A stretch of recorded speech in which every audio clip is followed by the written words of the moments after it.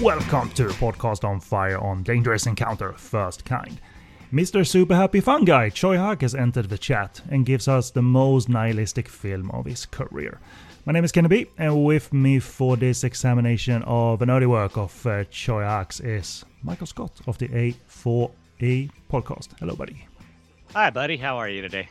Very good, very good. And we're doing two Choi Hak movies in a row in separate episodes, mind you. But we went from We're Going to Eat You, communism, satire / cannibal horror comedy mixture in a package that was okay in spots, uneven in spots, not the definitive work of Choi Hak's, but in a way, how could you avoid such a description, I suppose?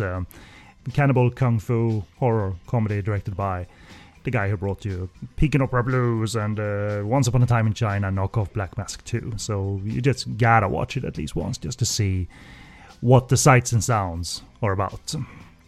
And but I would happily return to it. We're Going to Eat You. It's not a bad time, but maybe it's difficult to sell people on Dangerous Encounter First Kind because you can't spin it into something kooky or goofy. It's nihilistic, bleak is just the start of it, I suppose. A bit of a whiplash, bit of a tonal whiplash going from We're Going to Eat You to this one. There is just no way. You know, I when we talked about We're Going to Eat You, I kind of compared it to a Sam Raimi movie. I thought it felt very much in line with sort of a Sam Raimi movie and made the sort of thing that Raimi and Choi Hak are very similar directors.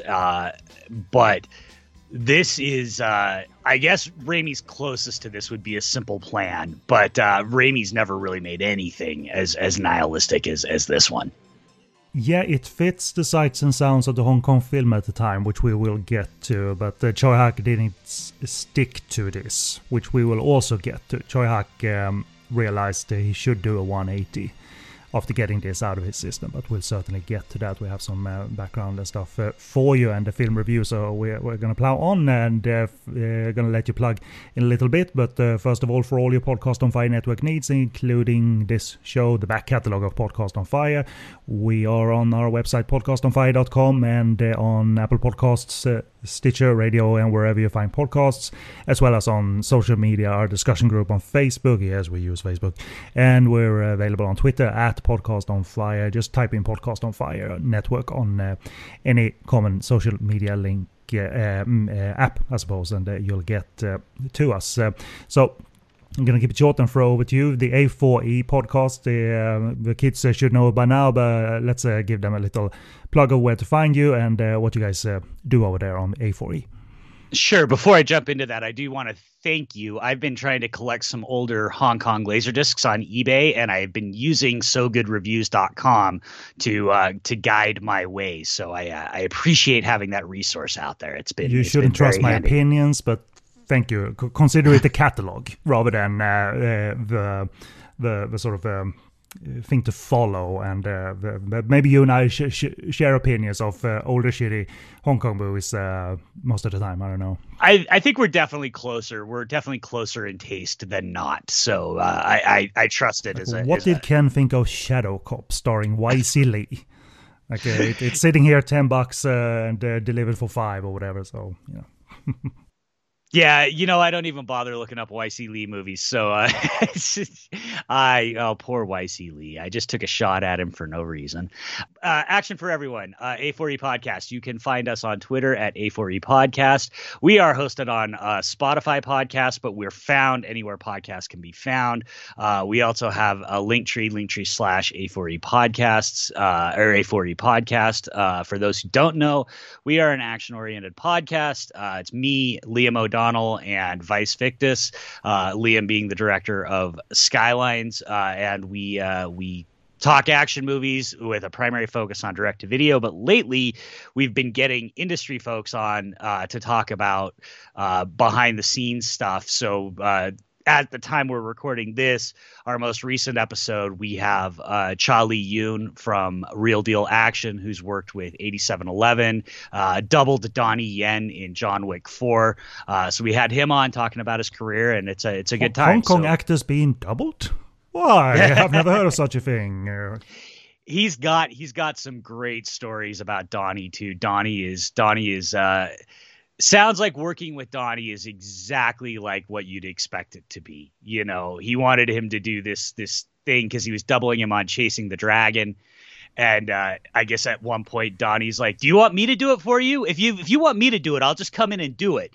And Chaw's like, "No, I got it." But it's a good episode. I highly recommend people check it out. Well, good on you for attracting good people, current people, and you feed that into the action fandom, the good action fandom that are quite into the current John Wick franchise, and I express that with such an enthusiasm that I just can't begin to appreciate at this point because I don't follow it that closely. But you are feeding that positive nature of action film fandom, which is very important now that action films are technically being shot in a clear manner again, not all across the board. But the John Wick films are an example of you can make action in a somewhat old school way, at least with clarity. You don't need to born it up to get the audience's attention.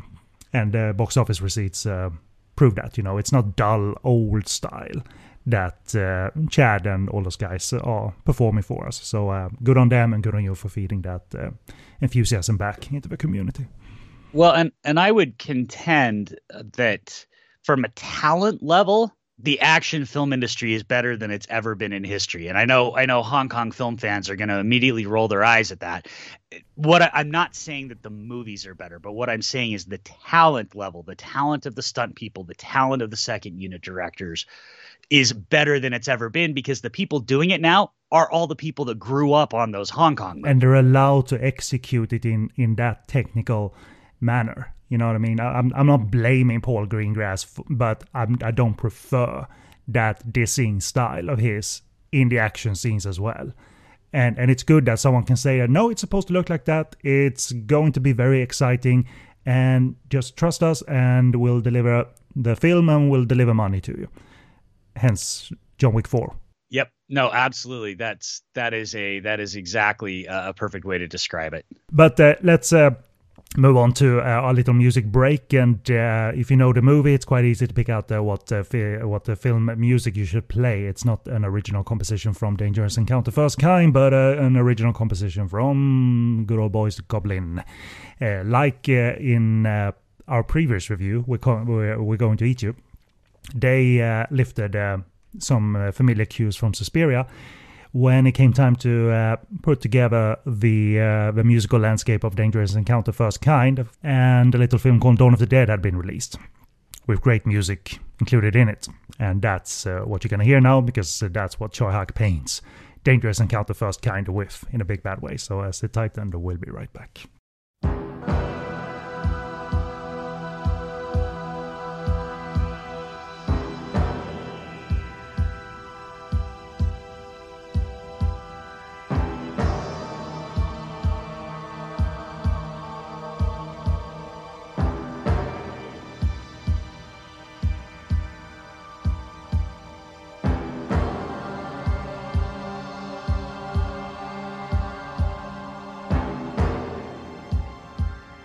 And welcome back in the movie review of this episode. Only one, but there's a plentiful background information to give you. And it all connects to Dangerous Encounter First Kind, aka Don't Play With Fire, by Choi Hak from 1980, and plot goes as follows. 3 friends out for a night of fun in Daddy's car accidentally kills a pedestrian. The only witness is a young, psychotic girl who decides to blackmail them. She forces the boys to participate in her misanthropic deeds, which eventually brings them into some Japanese banknotes for 800 million yen that belongs to some illegal arms dealers. And they want him back, so they're in trouble. This, as I said, is also known as Don't Play With Fire. I believe it's an export title. This film was dubbed into English. So when Choi Hak made his goofy cannibal movie, We're Going to Eat You, disguised as a satirical allegory for communism, audiences weren't running to the cinemas, and that was in the spring of 1980. However, at Christmas, the same year, this was released at the end of the year, a dive into raw and violent social commentary turned heads to the degree where Dangerous Encounter First Kind ended up being the 33rd most profitable movie of the year. And that is possibly Hong Kong and Western films or foreign films combined. So it is possible that amidst the local films, Don't Play With Fire, Dangerous Encounter actually was closer to the top 10 of that year. So it turned heads. After receiving a ban on the first edit that was submitted, however, Choi Hak had to put together new footage and a story that wasn't as critical of the vibes and moods of then current Hong Kong society. So he took his youngsters from amateur bombers, terrorists that stumble upon a box of Japanese currency bank drafts and facing grave consequences as a result. He took that and combined it with, let's just say, his acting and filmmaking pals, and they represented this addition of a new element in a second edit of the film, where the special branch of the Hong Kong police are looking to bust a weapons smuggling ring headed by foreign mercenaries, and that includes actor Bruce Barron. And the youngsters in question accidentally runs over a man instead of being amateur bombers, and that is witnessed by this nihilistic and cynical character that is played by the outstanding Lin Chen-chi. To sum it up really early here, first edit, Choi Hak's characters were amateur bombers and terrorists and anarchists. That wasn't going to fly. That wasn't going to be released. So he had to include some Interpol stuff, some Hong Kong police stuff, and reshoot the core plot of the kids where they accidentally run over a man. So that's an interesting angle in itself for the film, that it wasn't allowed to be in the state that Choi Hak and producers first in the state that they submitted it. It was more responsible to have professional law enforcement versus professional smugglers, with cynical kids caught in between. That was acceptable for the second edit. But in Choi Hak's words, the added plot was now very strange, and the audiences had too many characters to deal with. This is the way I saw it first, so it may not have been presented in the manner that he aimed, but this dark lingering effect still remains. And without revealing your full opinion, is the released version versus the director's cut, are they so different to the point where one becomes entirely unwatchable and invalid, or you think they both have valid points as films, I suppose? I don't think they're so different that one becomes invalid, but I do think it's a little surprising to me just how much more nihilistic the unreleased version, I guess we'll, for sake of purpose, we'll call it director's cut, how much more nihilistic and how much more thematically cohesive the director's cut is. But I still think the theatrical cut has plenty to say, and the one big change, I'll talk about this more when we get into our full thoughts, but the one big change between the two versions, I think, really radically alters the movie in a way that makes them both interesting, but I think both have sort of very different themes because of that change.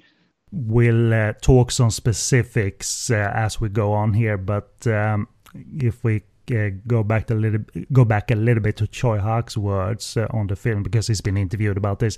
He talked in a DVD interview with the French label HK Video about his view of where the Hong Kong film industry was finding itself, how it was being positioned, and he didn't consider like the end of the 70s and early 80s as a high point or anything. The genres we all know and love, whether kung fu or romance, he wasn't considering all of that a high point. It had probably done its thing in his eyes, but there was a transition happening from old school filmmaking and older genres making waves to a socially conscious new style, a new wave from new directors coming out of television, coming from being educated abroad, being again young and having new ideas of how to film, what themes to present, and that caught the eyes of people in charge of film. And Choi Hak felt coming into film, he was educated, of course, but he came into film and felt like he was starting from scratch. There was a blank slate present here as he started to making films, and he let his mind go where it took him, whether it was the style and flavor of the day or not. So Choi Hak didn't throw himself into the Hong Kong New Wave, the socially conscious Hong Kong New Wave, immediately, because his first film was a wuxia horror mystery, The Butterfly Murders. His second film was this kung fu cannibal horror comedy. So he didn't do what directors like An Hui did, or Alex Cheung or Patrick Tam immediately. He was aware of what the New Wave was, designed to be in the eyes of people in charge of film as these gritty films started to be made. But he wasn't ready yet until Dangerous Encounter First Kind came about, and he readily admit that he was expressing anger through movies. So he wasn't happy-go-lucky. He had witnessed society take on this vague direction, as he said. And especially as we close in on negotiation between Great Britain and China regarding the 1997 handover. And movies to him and storytelling was a way of kicking up dust. They were designed to talk of the current environment, being Hong Kong society, and feeling segregation to a degree between Chinese heritage and English language was prominent. Not everybody in Hong Kong were able to speak English. Obviously knew Chinese, but not everybody in Hong Kong were able to speak English. So he felt like one of many persons in society asking the questions of, what can we do? What can we do to affect our future if we can do anything? So that anger and uncertainty made it into new wave filmmaking, but also into, in particular, this film. We have symbolic scenes in the film at a graveyard, for instance, where they look out over this vista and this horizon, and you see nothing but death. So it's heavy-handed. I know it sounds like it's heavy-handed, but I think it's coming from a young, angry, honest place. It's not. It's opinion, of course, I'm asking here, but to me, it never came off as out of control, childish anger, the way he does it in his films, and certainly in films like Boat People, and the Hong Kong New Wave. I don't know how much experience you have watching them, but the Hong Kong New Wave, it was compelling to me and mature rather than childish nihilism, if you know what I mean. Yeah, no, I know exactly what you mean, and I agree completely. It definitely does feel, it feels very much, and this, I'm not the first person to make this comparison. It feels very much like the new Hollywood wave too, where those movies came in and felt very mature and very assured in a way that didn't come across like petulant children. So yeah, I agree completely.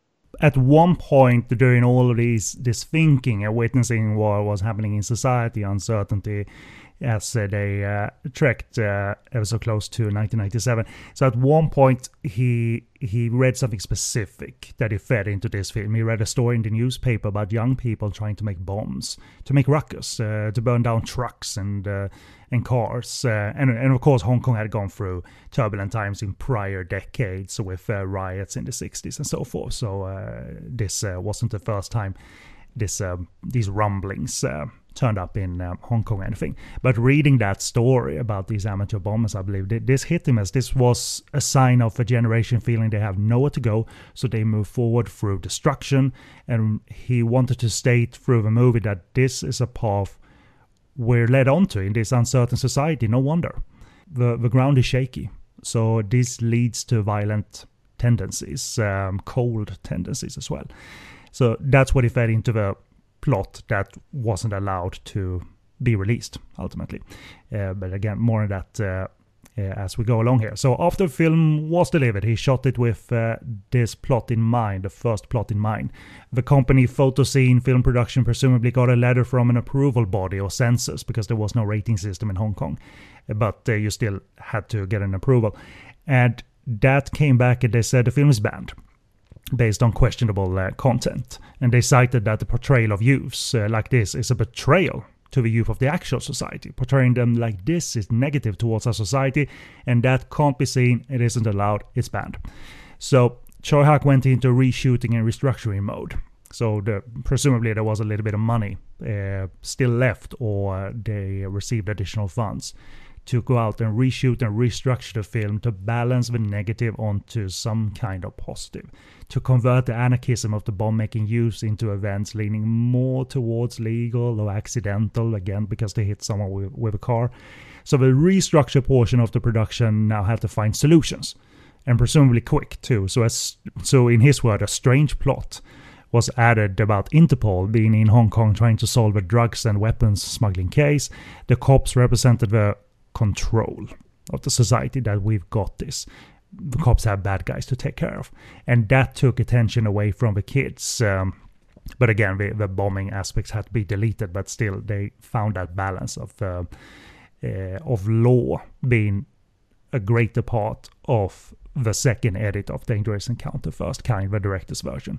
So having them, the professionals versus the professional soldiers, the mercenaries, that could be more acceptable, and ultimately it was more acceptable. It was eventually released with this reshot footage and restructure in place. So they were present, these soldiers, in the original cut, but they injected the drug smuggling plot, as I said, and that meant extending the presence and plotting of the soldiers as well, and it expanded matters, but it also meant, as he said, all of a sudden the movie was overcrowded, and that wasn't the intention in the beginning. So there was a compromise of sorts made here, and maybe this question will come up, but if I had not read any of this and just went into this movie cold, I would not have spotted that this seems like two movies.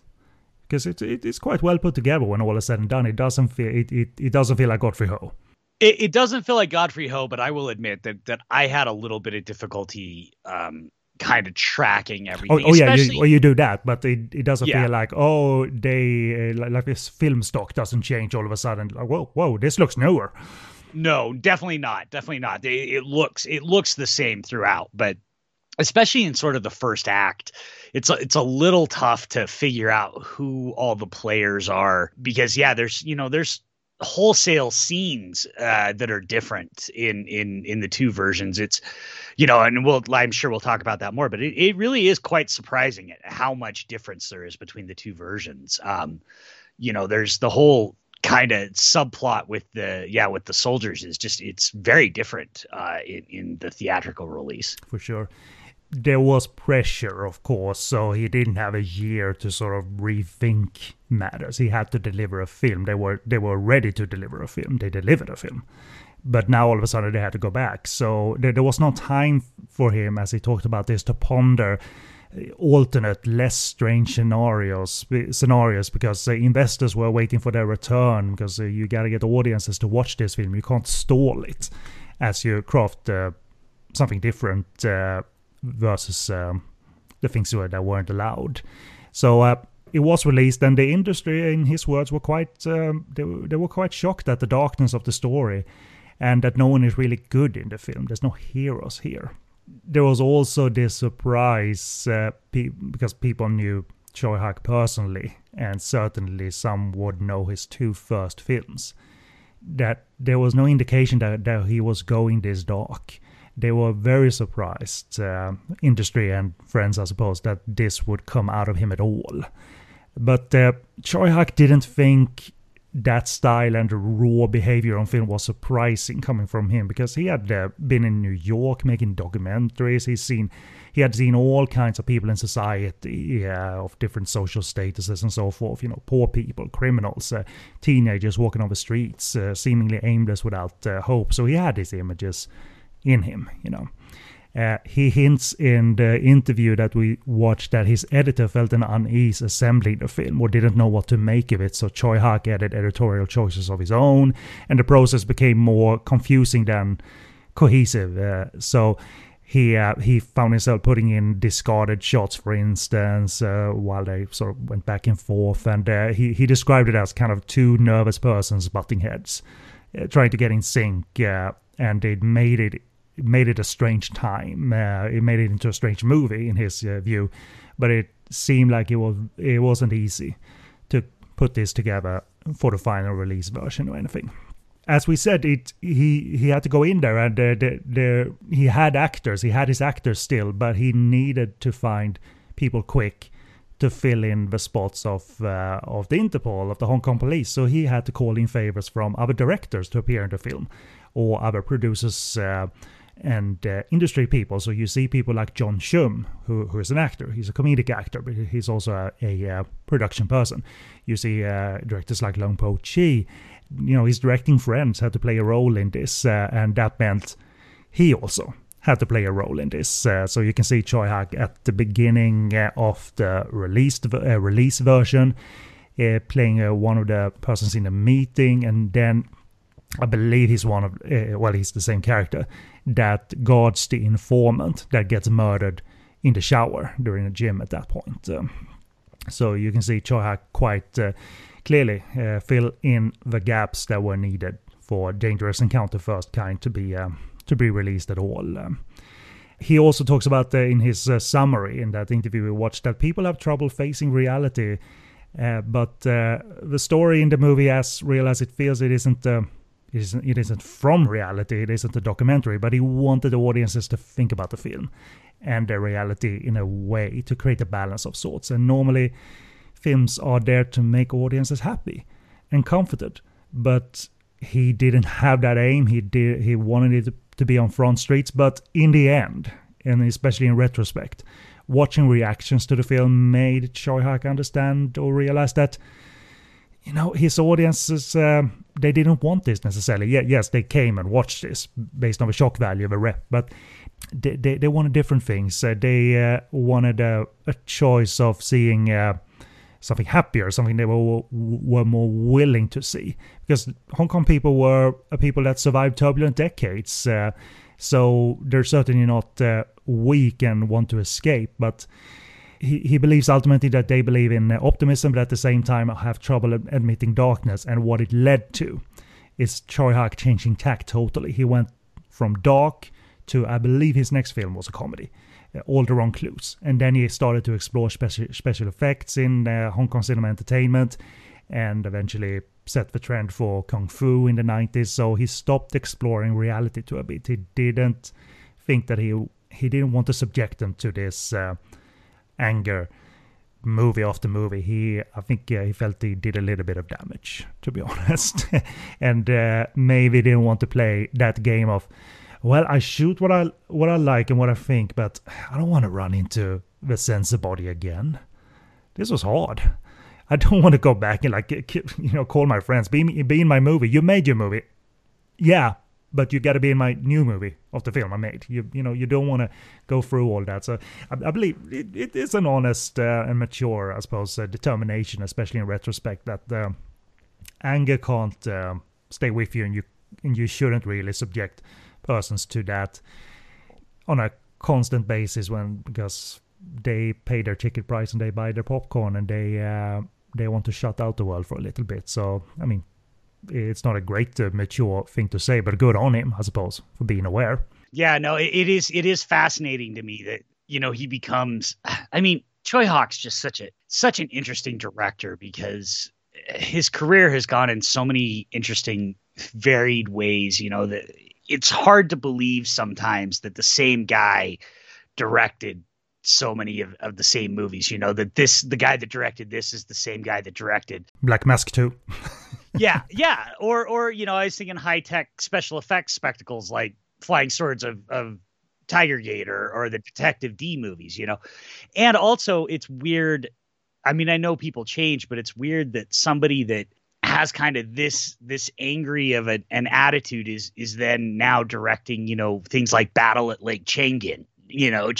So it's interesting to go back and see young Choi Hak versus current Choi Hak. It's still very strange to realize this came out of him at all, young or old. It just doesn't. You have trouble sort of finding a place for it, and I'm not saying that's bad. It just sticks out so much more, despite being a filmmaker that has directed a number of movies with a number of moods in them, and with a set of maturity baked into films like Once Upon a Time in China 1 and 2.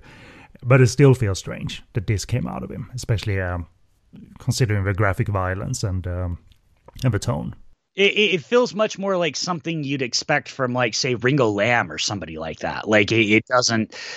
There's certainly plenty of Hong Kong directors that made movies like this, although none of them with Choi's abilities. But yeah, it just doesn't fit in his career. It's interesting, and it's been hard to see it, to make your determination, because it was buried for so long on Laserdisc, and the DVD came out, wasn't English friendly. There are ways to watch it in an unofficial manner, but we'll get to that.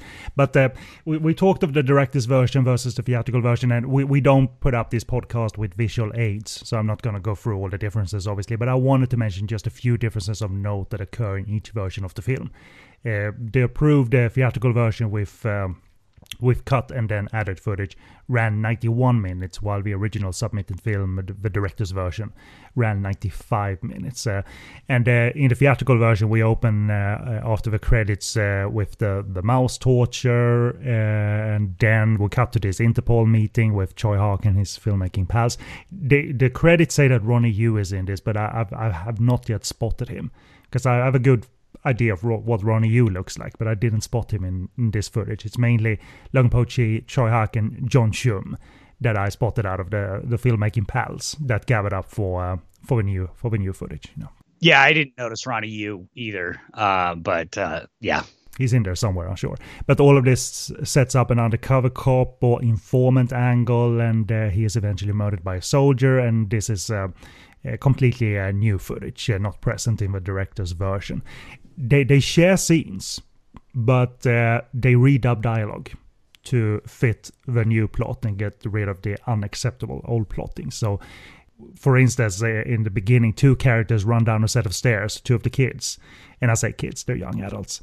And there's dialogue in the original version about Paul, the character Paul has built a bomb. He's done it, and they obviously they're running to Paul's apartment. But that footage is still in the theatrical version, but there's different dialogue dubbed in its place instead. But what follows in the original version is a distinct scene where these excited characters about running to Paul's apartment because he's done it. He's done the thing. Paul gives us a walkthrough of what is built, which is a bomb, and how to detonate a bomb. And then these three friends enter a cinema and try and find a safe spot to set it off without casualties. They run away from the scene and then giddily think back on what went down, but like they're celebrating, man. Which is so disturbing. But the celebration is interrupted by the character of Wan Chu, who comes out of the shadows. She comes out and says, "I recognize your school uniforms." So this was a scene that was only in the director's version, had to go. This whole business of building a bomb. So the reshoots involved setting up a subplot of the kids hitting a man with a car, an accident, that is witnessed by the character of Wan Chu. And the newscast on the radio that follows, that is in both versions, in the printing shop, that is changed to reflect a man who was run over last night, but the banned version instead reports on the cinema bombing. So that's an example of scenes that are in both versions, but being a post-dubbed film, they can change the dialogue accordingly. So the original newscast on the radio talks about this might lead to a gangster war, these bombings. Eyewitnesses can call a tip hotline, and the public are urged not to keep explosives at home, as it's a violation to the tune of getting imprisoned for 25 years. So there you have different examples of what had to go, what was shot and inserted instead of to set off the new story involving the youths. So they paint, it wasn't a rushed job or anything. They went in there and changed accordingly, and in a way that felt logical, and in a way that would mean scenes could be kept in. So change the dialogue on the radio, or people running fast away from camera, or so therefore there's off-screen dialogue that you can change. So he had that luxury. Some further example, Law Leed's character is seen requesting the file on the bombing accident. This is only in the banned version because that plot line had to be scrubbed. There's a scene where the boys and Wan Chu they get together that is shared in by the two versions, but there's newly dubbed dialogue that has her referring to the hit and run accident rather than the bombing. So part of the reshoots for the theatrical version also include that we have a scene where an animal carcass is found on a car with a note in the trunk or on it, placed by this psychotic young lady as a threat to the boys that she means business. But in the director's cut, they extend the bomb plotting here. Instead, we have a small scene where a cop stops the character of Paul, who built the bomb, and calls him Bomb Kid. And he kind of gets rattled. Like, what? Does he know? Does he know? It seems like a very offhand thing to say, like bomb kid. Oh, there is a bomb kid. But he's asked to go away because they found the bomb. Paul goes to the crowd that has gathered up, and he spots the bomb with a note attached to it saying, "You free. Beware of the bomb." And so they had to do a different threat. Kind of creative, I suppose. Very, very psychotic, as opposed to just, instead of the bomb, we'll just have her off screen. They discover it, place a big old piece of roadkill, it looks like, on that car. They weren't small alterations. They had to go into production, Michael, to set up stuff. So it wasn't just a case of cutting and redubbing. They had to set up new scenes and new props and new action scenes, to be honest, because as primitive as the hit and run accident is, that is a piece of action. So they had to go into production properly. It really is a full reworking. You know, you don't typically see two different versions of a movie that are, I don't want to say, you know, I don't want people who haven't seen both of them to think that they're like wildly different. We're not talking, you know, just complete. We're not talking like the Superman Richard Donner cut here, but it is a very thorough reworking of and just how many plot threads had to get reworked to make the theatrical release even remotely consistent. You know, like I said, I had a hard time following it initially, but after seeing the director's cut and realizing how much they had to change, it really is quite astonishing that the theatrical works as well as it does, and that those changes make as much sense as they do. You know, even some of the scenes of the bombings and stuff, which feel a bit random in the theatrical, but it still works in that movie. You know, I think it helps too that he still had access to his main cast. I don't think Law Leach reshot anything. But he still had access to kids, which helps. So it wasn't just Choi Hak and friends making the new plots or anything. So I think that helps to maintain a good consistency, I suppose. And that allowed for the new plot of the hit and run accident. And finally, in the scene where the boys have taken refuge at the cemetery, you see a piece of extended dialogue in the director's version after the character of Ah Long notes a gravestone with a picture of a child on it. And his friend Kao says to him that he could have gone in any number of ways, a car accident or maybe an explosion. Jokingly, he says that and refers to the fact that maybe one of their friend Paul's toilet bombs killed his kid. So they had to remove things like that, but still that scene could be in there. They just had to remove like 10-15 seconds of those references. So again, they went through this to make sure it was all acceptable, and thus it was released to I'm not sure acclaim, but certainly audience interest was there to a quite a distinct degree. So we've reached the movie review portion of this. We've set up that this is quite a nihilistic and angry film, but how does it come off in the end as we watch both versions? Does it have anything good to say, or is it just anger for the sake of it? Well, let me hand over to Michael for a short opinion, first of all, of Dangerous Encounter, first kind. I don't know that it's anger for the just for the sake of it, but it certainly doesn't have anything good to say. I mean, it does not. I should say it doesn't have anything optimistic to say. This is one of both versions, one of the most nihilistic movies that I have ever seen. That being said, I think the impact of it is undeniable. You know, we were talking yesterday, we were joking that I had to take a break between watching the two versions and watch another movie because it was honestly, it was too much. Like, honey, I'm going to go into the shower and cry for 30 minutes, but it's okay. It's just the shit that Ken sent over, so it's fine. It definitely put me in a really bad headspace, which is fine. I mean, that's what it's supposed to do, but that is a testament to how effective Choi Hak is in this film. You know, and the filmmaking, just from a technical level, it's still a Choi Hak film. Like, the filmmaking is still so confident and assured throughout all of this. He's very clearly, as he does quite a bit in We're Going to Eat You Too, he's very clearly filling that Giallo Argento vibe on this. There are several scenes in this that have a real Giallo vibe in the way he's using his colors and stuff. But then, of course, it changes as the movie goes on to become much more of what we'd expect from a Hong Kong movie. You know, the climax is a pretty terrific sort of shootout, kind of almost heroic bloodshed type shootout, but without any of the romanticism of a heroic bloodshed shootout. And should point out, Ching Situng is the action director on this and is doing a tremendous job on this one. He was in demand as a upcoming martial arts choreographer. So it's really nice to see that these people were needed and contacted and committed to putting their touches on a modern, gritty, urban actionscape, you know. So landscape, I should say. Which is really cool. So it's good of you to point that out. They weren't improvising this stuff. They had a professional here to stage.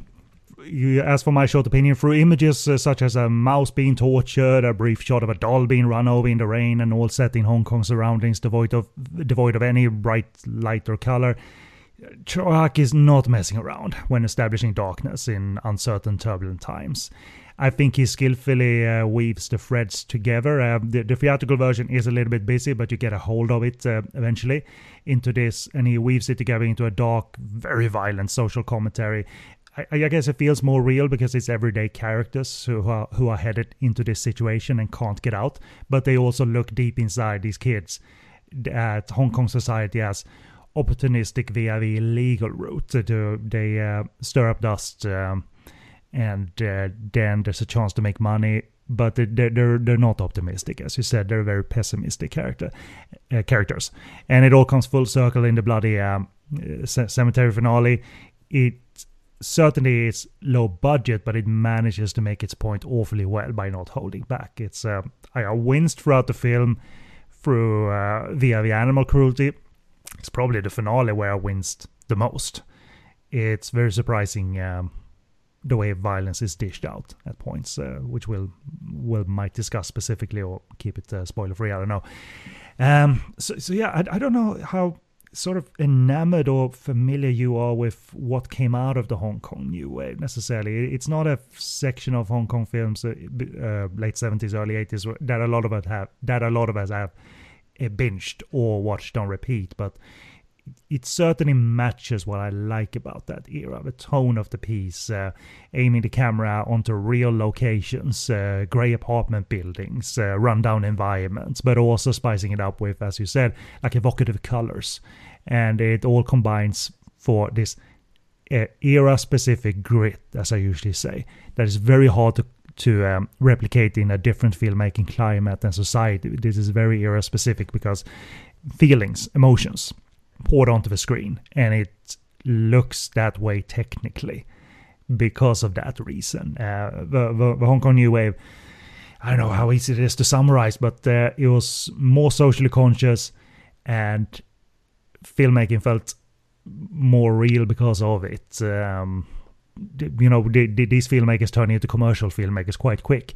And Hoi, after Boat People and the likes, and that was a success, granted. It's in the Criterion Collection, by the way, Boat People.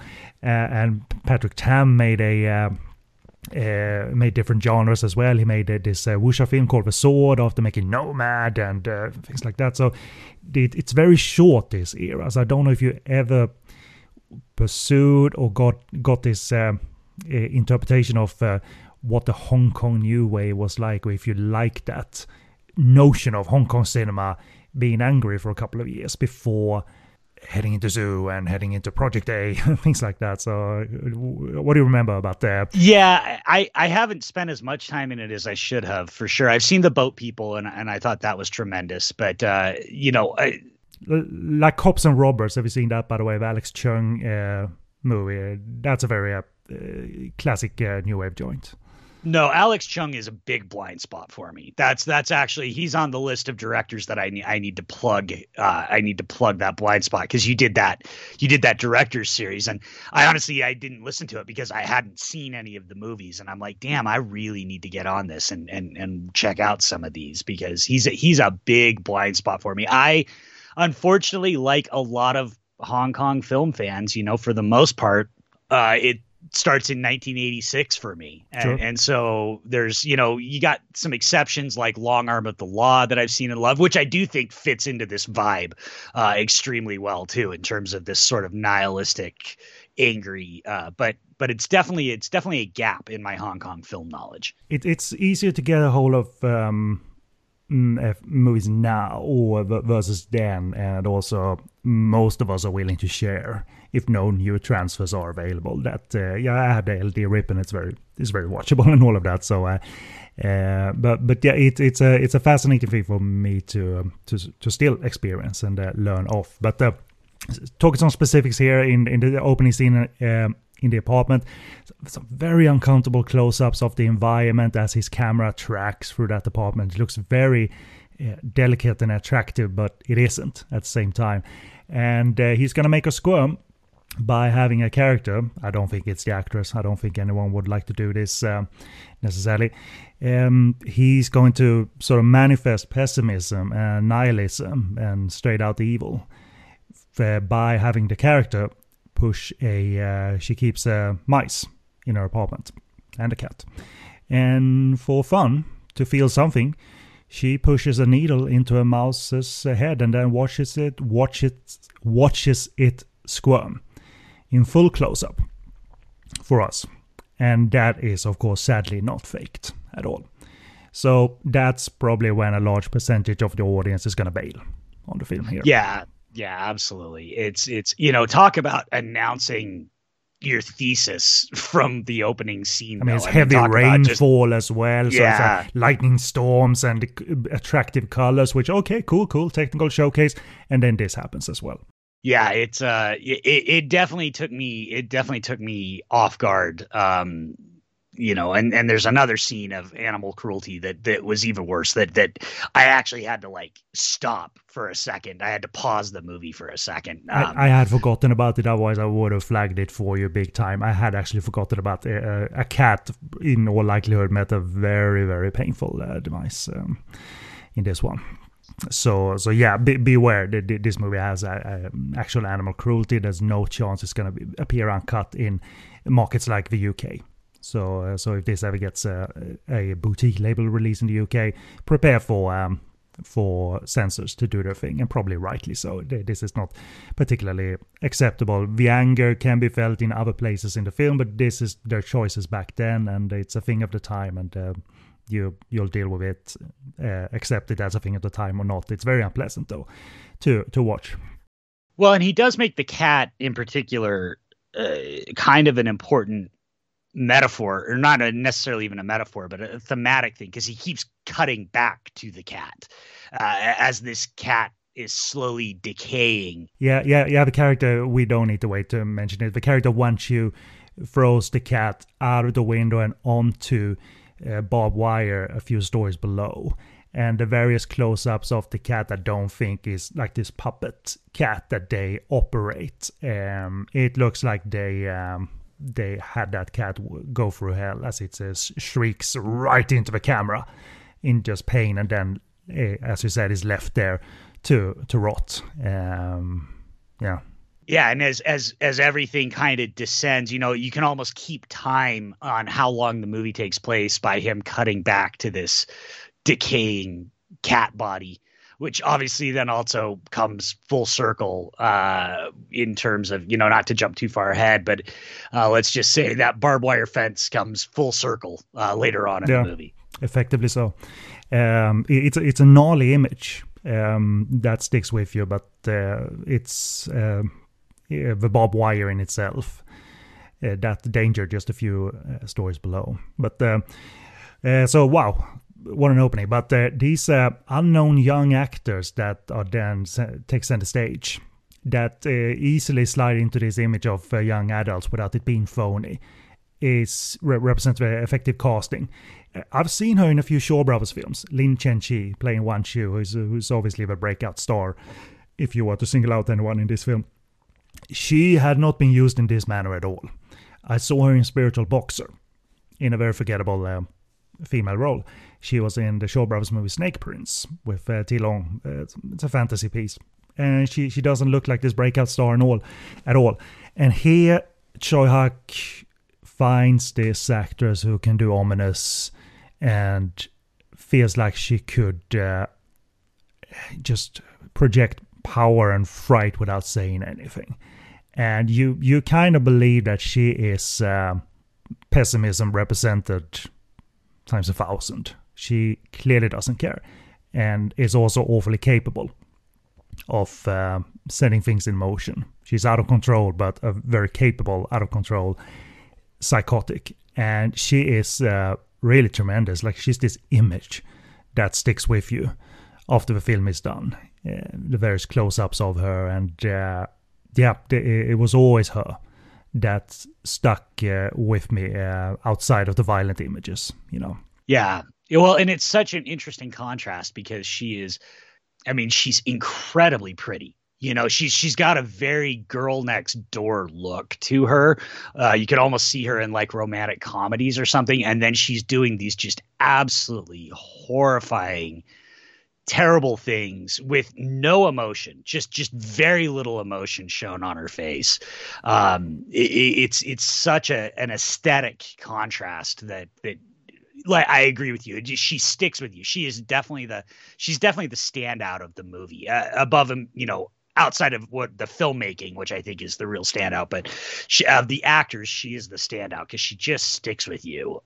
It all means, by the way, that there's an eye here to make a production element like her pop as well. We talked of how the film is lit and how it's literally filmed. So there's an eye here to catch her in exactly the way we described.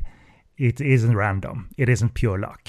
If I were to sort of speak for Choi Hak without knowing what the casting process was like, he or someone saw that, I think I can shoot her this way. I think she'll fit. I saw somewhere, I can't remember, somewhere in my research, he said that he cast her because her face is cat-like. And he liked that angular nature of her face, which again, cats being kind of a theme in this. It makes sense. Yeah, he certainly knows how to shoot her, and the camera just loves her despite all these horrible things that she's doing in this movie. Yeah, no hysterics, no amateur sort of choices in the acting. I think that extends to the kids as well. These young actors, I'm not very familiar with them. I've seen a couple of them during this era. But they're really not actors that I can track off the top of my head where they went. And I think some of them might have short filmographies as well. But as I said, they aren't phony images of the out of control youths or anything. They do fit the mold. And I like the actor who plays Paul, for instance, Albert Au. And they all come from different social status. His parents are rich, presumably. They certainly live in a lovely flat, and he is he's not enthusiastic about anything, and he has built this bomb in the director's version, kind of just because, maybe just to feel something, to do something. And even at a later point in the film, where Wan Chu has called him at his home as part of a blackmail tactic to get the boys to work with her, because she knows their secret. He says to his parents, who asks him, "Who was that on the phone? Who was that girl?" "Oh, that's a girl I raped." And he says it so matter of fact, no emotion on his face. He's not even He's not even communicating that he's joking or anything. And I think that speaks volumes of that he's probably in the worst headspace out of all these three. No, definitely disaffected would definitely be, I think, the word to describe him. But what's your view in general? Like, they obviously at the point of the film, and it does become a believable part of the film. These having cast these young guys, these young girls. Yeah, it's very, very believable. It's very authentic, and I guess this is a good point for me to say. I guess what I think the two most shocking differences between the versions to me is, and the kids are all so good in both versions, but it's interesting to me that in the theatrical, what you really have is a bit of a much more standard seduced by the dark side story, where these kids, they have the hit and run, they panic, they try and hide it. Wan Shu blackmails them, and then they kind of go down this path. So sort of thematically, the theme here is that Hong Kong, no matter how innocent you are, Hong Kong will corrupt you, right? You will be destroyed by this. But then you watch the director's cut and you realize what Choi Hak was really trying to say is nobody is innocent, because these fuckers are building bombs for fun, and so it completely changes the tone of. It makes it even more nihilistic of just not Hong Kong will destroy you, but essentially Hong Kong is already destroyed. There is no innocence. There is no virtue. There is no joy. All there is disaffect, ennui, and violence. And you're right, by the way, even though some of them display a little bit of conscience, like when they place the bomb in the cinema in the director's version, it doesn't matter because they have been very excited by the prospect. They aren't shocked that Paul has built this. They have looked forward to this. So there's no sympathy therefore present at all. Maybe 1% for like a second. Then that's gone.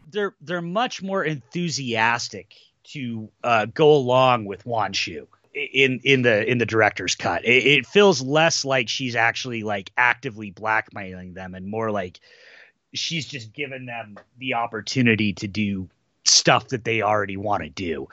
It's a much more hard hitting. It's funny, as hard hitting as the theatrical version is, and you would watch the theatrical and think, man, this movie cannot get any edgier, any harder.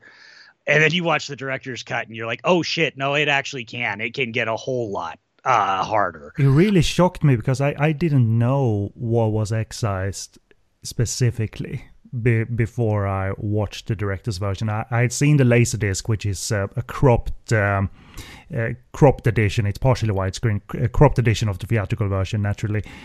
So I didn't know that this was what they had to replace. And that really shocked me to my core. This is mean. And I thought it was mean. This is mean, man. This comes from deep-rooted pessimism that doesn't seem manufactured necessarily. These are little emotional tags and beats that Choi Hak and his screenwriter had plucked out of what they feel and hear in society, and then specifically reading that story, as we said. It took me by surprise and kind of rattled me, to be honest. And it's not. It doesn't have to do with graphic stuff. That it was just shocking that that's what they did instead. There's not a minute of sunlight, there's not a minute where you can come up for air in the director's version. You're just down there for the whole movie. I didn't make any notes that it felt contrived that they intersect with the plot of the soldiers. They happen upon the Japanese currency bank drafts and they try to cash them. I buy that they intersect with the likes of Bruce Barron during one of their chase sequences. They run into him as he drives a car. And I guess it's a bad critical note, I suppose, but I did think about this quite a bit, that they are running around so much, antagonizing so much, that no wonder they run into other ongoing trouble, deals, heists, and especially as they try to cash in on what they have encountered. No wonder it continues to spiral. So it feels a little bit busy in the theatrical version to sort out soldiers, cops, kids. The director's versions version obviously concerns only kids and soldiers for simplifying purpose. But I didn't feel it was a contrivance necessarily after experiencing it and thinking about it a little bit, that it was just bound to happen, that it was going to get worse. And their greed got the best of them too, which is a cliched thing. But I think I've gotten the impression that people think it's a little bit too busy, and that the kids intersect with the soldiers, and the backdrafts make it a little bit too busy. And that's probably true, but I didn't have trouble sorting out that laundry, and I buy that they would intersect with the wrong kind of people eventually. They weren't on their own little island making trouble. Yeah, and I think that's especially true in the director's cut. That it to me, it makes sense. This is all a sort of, they're all on a sort of hubristic path to oblivion, and so it makes sense that I think if there's anything that I think is contrived, it's that Wan Shu and Tan are brother and sister. That's the one part that feels a little bit contrived. Yeah, Lo Lit's character who plays a policeman in the film. Even if it does feel contrived, isn't it wonderful that Lo Lit just appears as the most natural character actor in the world? He wasn't difficult to buy. It's a kung fu villain trying to act. Not at all. He was just made for character acting like this after having gained so much experience, even being typecast for a good decade. I just love seeing him out of Shaw Brothers and seeing him do as well as he does. Yeah, no, I agree. He's so, and that's one of the other things that I think is interesting. When they do the reshoots, they add more cops, but these are terrible fucking cops, right? Like they're not good, and Lole's character especially is just really an awful police officer, an awful person. He's a schlubby drunk kind of, but he's so good. It's so natural to him, and it feels so authentic, and as contrived as I think their relationship is, it feels like an authentic relationship. There's a real animosity between the two of them that really is really effective, I think. He's also in the An Hoi movie, A Story of Wu Viet, with Chow Yun-fat, and equally appears natural in that film. It isn't this poor fit for the guy who either appeared for a full kung fu movie or turned up for the last 10 minutes of it, which was awesome. But you wonder sometimes, when you do so much samey work, how you're going to transition out of that. Eventually, Shaw Brothers is going to end, and we lose all those templates, presumably. And he just went from strength to strength, playing gangsters a lot of the time, but doing so very dependently, and doing dramatic work along the way. He's in a movie called Queen of Temple Street.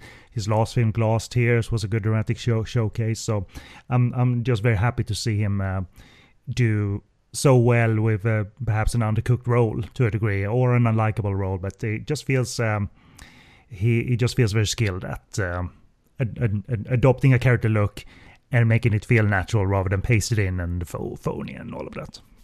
Yeah, and without going wildly over the top too. I mean, you could see somebody like, and this is in no way disparaging him, because I love him, I adore him, but you could see somebody like Anthony Wong taking this character kind of way over the top, and he doesn't in this. It's underplayed as much as necessary to fit the theme of this movie. We spoke a little bit about them being careless, essentially, these kids, and they get deeper and deeper into the underworld, and they cross path with violence and all the wrong people, and it obviously is going to lead to a confrontation with the soldiers. So, did it ever occur to you that you're overdoing it, Choi Hak? Like, dial it back, or this makes sense, the level of anger that it does from minute 0 to minute 90 here? Because it affected you, so you might think that, he's overdoing his anger. Yeah, I don't think so. I think it ends the only way. I mean, if I would say he's overdoing his anger, I would say it's at the start with the animal cruelty. Yeah. Because when you start a movie like that, you kind of are already on notice that there's only one way this is going to end. And so I think it's appropriate. The escalation is appropriate for the movie. I think it's appropriately, apocalyptic, for lack of a better term. Especially the gut punch in the director's version of him ending it with shots from the 1967 Hong Kong riots, which is one of the other. They're in both versions, actually. Oh, is it? That montage of 1 second photographs from the various riots, they're in both versions. For some reason, I thought in the theatrical it was different. But maybe more photos. Who knows? Yeah.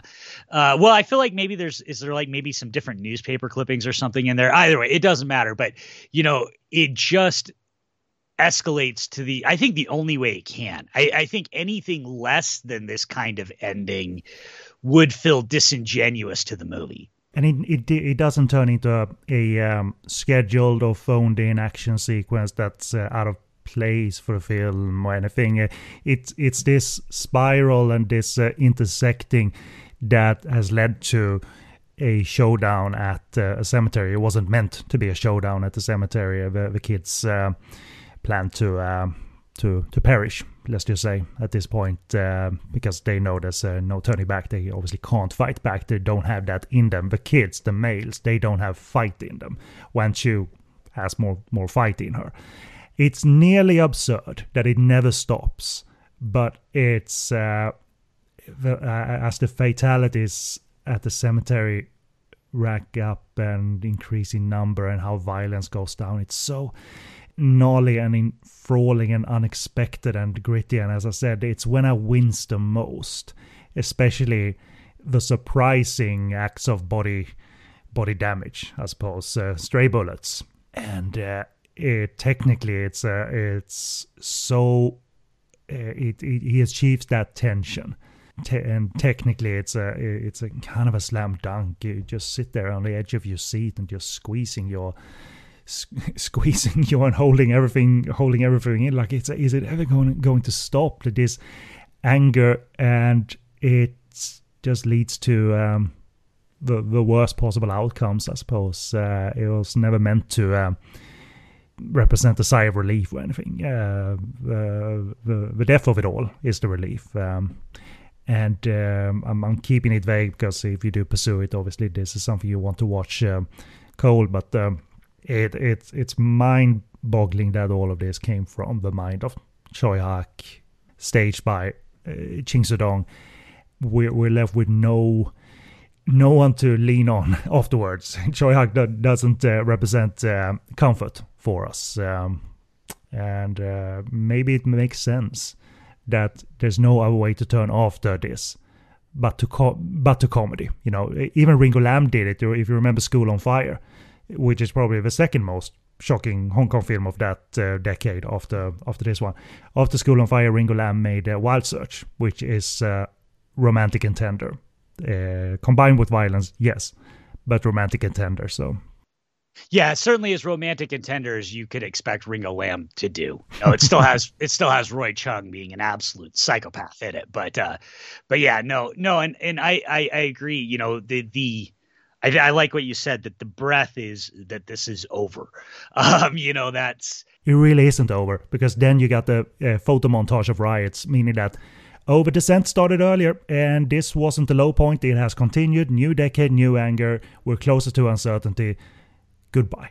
No, I mean the only bright spot, if there is one, is that none of these particular characters will continue on being terrible people. I'm trying to keep it vague, but that's the only sense of any kind of relief or release that you get from the movie is just, well, these particular people are done. And technically, do you feel this is it's obviously not this precursor to John Woo. I don't think you can argue that it's a precursor to what was done in Long Arm of the Law. It's Hong Kong has done shootouts throughout the years, but it's not really, he's not a trendsetter here in terms of shootouts, not in my estimation anyway, because he's on a mission to depict this spiral. It does involve automatic guns and gunfire, but it's not this first little spark of Hong Kong cinema. It's so wrapped in anger that it really can't be considered a trendsetter in my eyes. So it's a very much on its own island. No, I agree. You know, I said earlier when I was trying to describe it that it's almost like a heroic bloodshed, but if people haven't seen it, it's incredibly well choreographed, as you'd expect from Ching Sitong, but it's not. Yeah, like I said, there's no romance here. There's no slow motion. There's no any of the things that you sort of equate to that. There's no moments of heroism. It is down and dirty and bloody and violent in ways that you're not expecting. You mentioned stray bullets. I won't elaborate on that, but that caught me off guard. I didn't see that coming. Yeah, speaking of wincing, like, oh, damn. Yeah, you know, and so yes, I think you're right. I don't really consider it. It's not stylish enough to be a trendsetter, even though it is.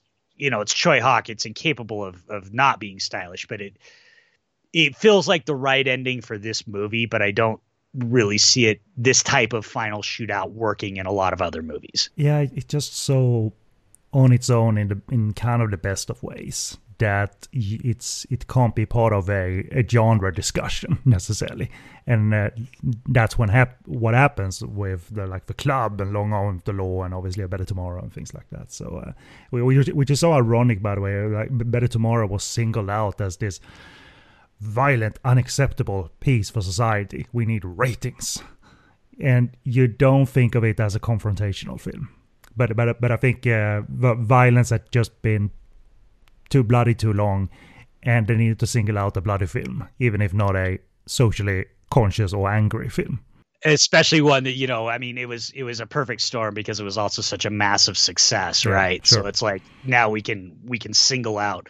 It's like singling out a James Cameron movie, right? We can single that out to say we need X, Y, or Z. Would you? You know people, you have friends.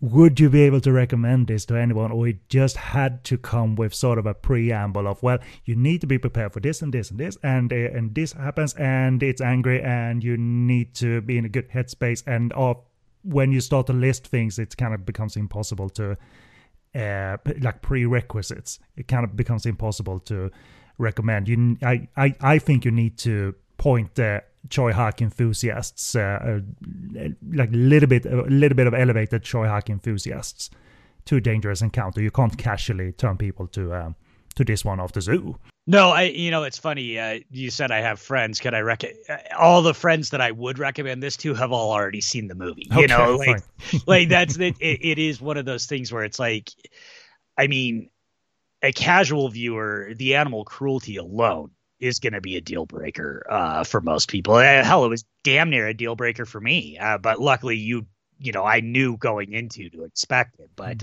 I do apologize. I should have remembered the cat scene. I felt really bad about that. No, it's fine. No worries. You know, it had the desired effect. I mean, it was a gut punch. And also, I can confirm that I do not think that was a faked cat sound, because all three of my cats came running into my office. Oh no! Yeah. Yep. What's he doing to one of us? Yep. So you definitely would have to have a lot of caveats, and I think there's a lot of people that I just wouldn't even bother recommending it to. There's just some movies that are like that. Some movies that you can consider brilliant, and just, you know, I never really said I think my overall thought. I do consider this movie to be brilliant. I think it's absolutely jaw-dropping. It's enthralling, and even in the theatrical version, it is easy to sort out once you realize the person's that he has added to the thing. And because the Interpol stuff and the police stuff, it's weaker and it's forgettable, but the elements, the changed elements of the kids combined with the soldiers makes for one full cohesive whole, despite the restructure being about adding the third element. You know what I mean? I can easily sort of tune out the Choi Hak, John Shum stuff, and still the power of the film is retained. You know, it doesn't sink it or anything where it just becomes tonally weird. No, for sure. If I had never seen the director's version or had no idea the director's version existed, I would still think it was a tremendous movie. I think the theatrical still, I think it gets 98% of the way there. And so if it's easier for you to find the theatrical version in whatever means you find old Hong Kong movies, do not hesitate to watch that version. I think the director's cut is superior because I like that it's even meaner and even nastier, but I think both are terrific. But what I was originally saying is there are some movies that are brilliant that you just don't recommend to people, that not everybody needs to see. Not everybody should see. They're not made for everybody. This movie is not made for everybody. I'm not sure this movie was made for anybody except for Choi Hak. Yeah, that's very much true. Or the people in a specific time and place. And that's now our specific time and place. But he probably, as he hinted at, he probably felt a little bit bad that he re-emphasized all the horrible shit that is going on, and that he put that into film. It almost sounded like he felt a little bit bad that he put audiences through it. But he's been about following his gut instinct.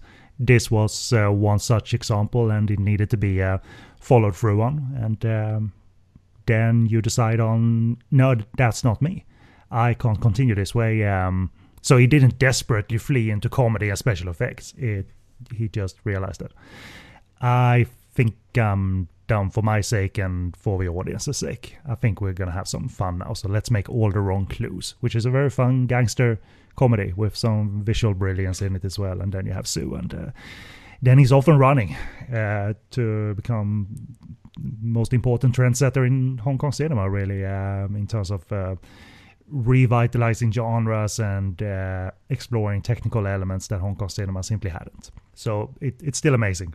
From Detective D back to Sue, and this existed. I come back to that.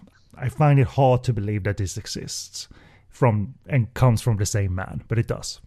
It is definitely an outlier, because we talked about We're Going to Eat You.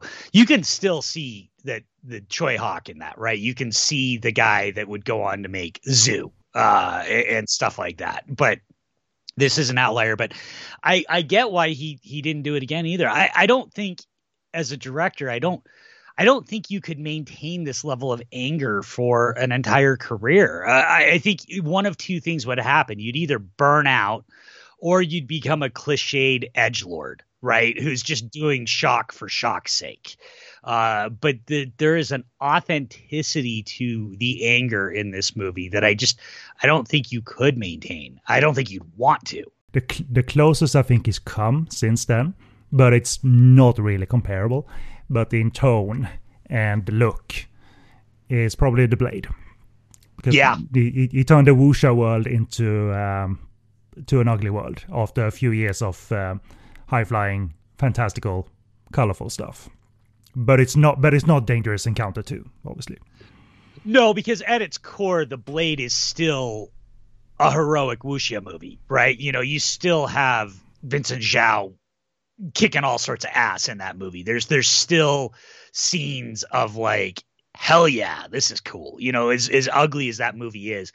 So it's still not, I agree with you. I think that's the closest in his filmography, but it's still not this.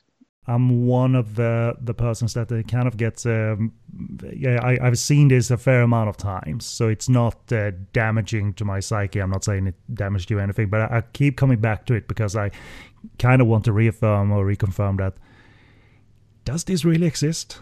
Does this Choi Hak really exist? Does this Choi Hak movie really exist? Well, in one place and time, it did, and then it was no more. So yeah, it's amazing. Okay, before we do the availability, anything else you want to mention? Anything you want to highlight this? No, I think I pretty much I think we've covered everything, and anything else that I'd want to highlight is going to get into a lot more specific spoilers, and I don't want to do that. So as for availability, the only way to see this officially currently is on the French HK Video, that's the name of the label, DVD box set that also featured Butterfly Murders and We're Going to Eat You. It's the name of the set in French is like Choi Hak's Trilogy of Chaos. So they gathered up these 3 movies a fair amount of years ago, but a very attractive box set. It's expensive secondhand, but it's out there. It comes with a reconstructed original cut. It mixes remastered footage with poor-looking VHS-sourced footage with subtitles, but you can't really see them either.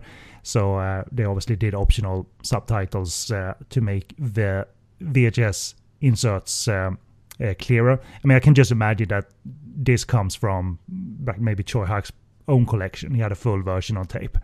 Yeah, that's so when I was researching before we recorded, yeah, he actually, from what I could see, when they told him to re-edit it, he had a VHS commissioned of his director's cut, and that's all that exists. The original film elements are believed to be destroyed. So his VHS, and it did come from his personal collection. This is all that exists out there. It's thankfully in widescreen as well, so the aspect ratio matches between the different sources. We had the option to watch both versions with custom English subtitles. The director's cut is on YouTube, so with English subtitles, but you'll have to look that up yourselves. I bought that set like 2 years ago because I wanted to own it. I love the HK video releases. It just warms my heart that they treated Hong Kong cinema the way they did. But someone donated a version that they had put together that had custom English subtitles on both versions of the film, including for the VHS-sourced sections with blurrier subtitles. But as of this recording, the French label Spectrum has announced this title for Blu-ray. But the only thing I can confirm is that it won't have English subtitles because they simply don't feature it or have the rights to do so.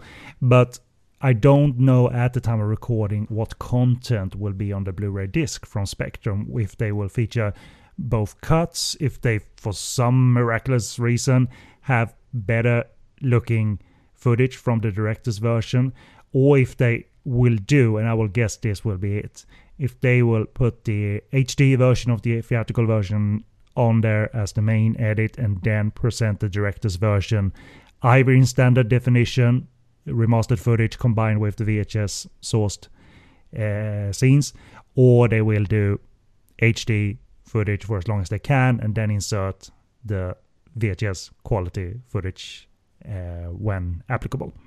That's what I'm guessing, but who knows at this point. It would be lovely if for some reason someone located film elements, but don't be surprised if the director's version is going to be a mishmash of elements. And when you have English subtitles alongside it and realize what the deal is, there's no problem accepting the jumps in quality at all, and the footage is clear enough thanks to the addition again of English subtitles, but it isn't this blurry mess or anything, so it's fine. The reason we've been able to talk about it in very specific ways is because it looks fine in the context of it all, you know.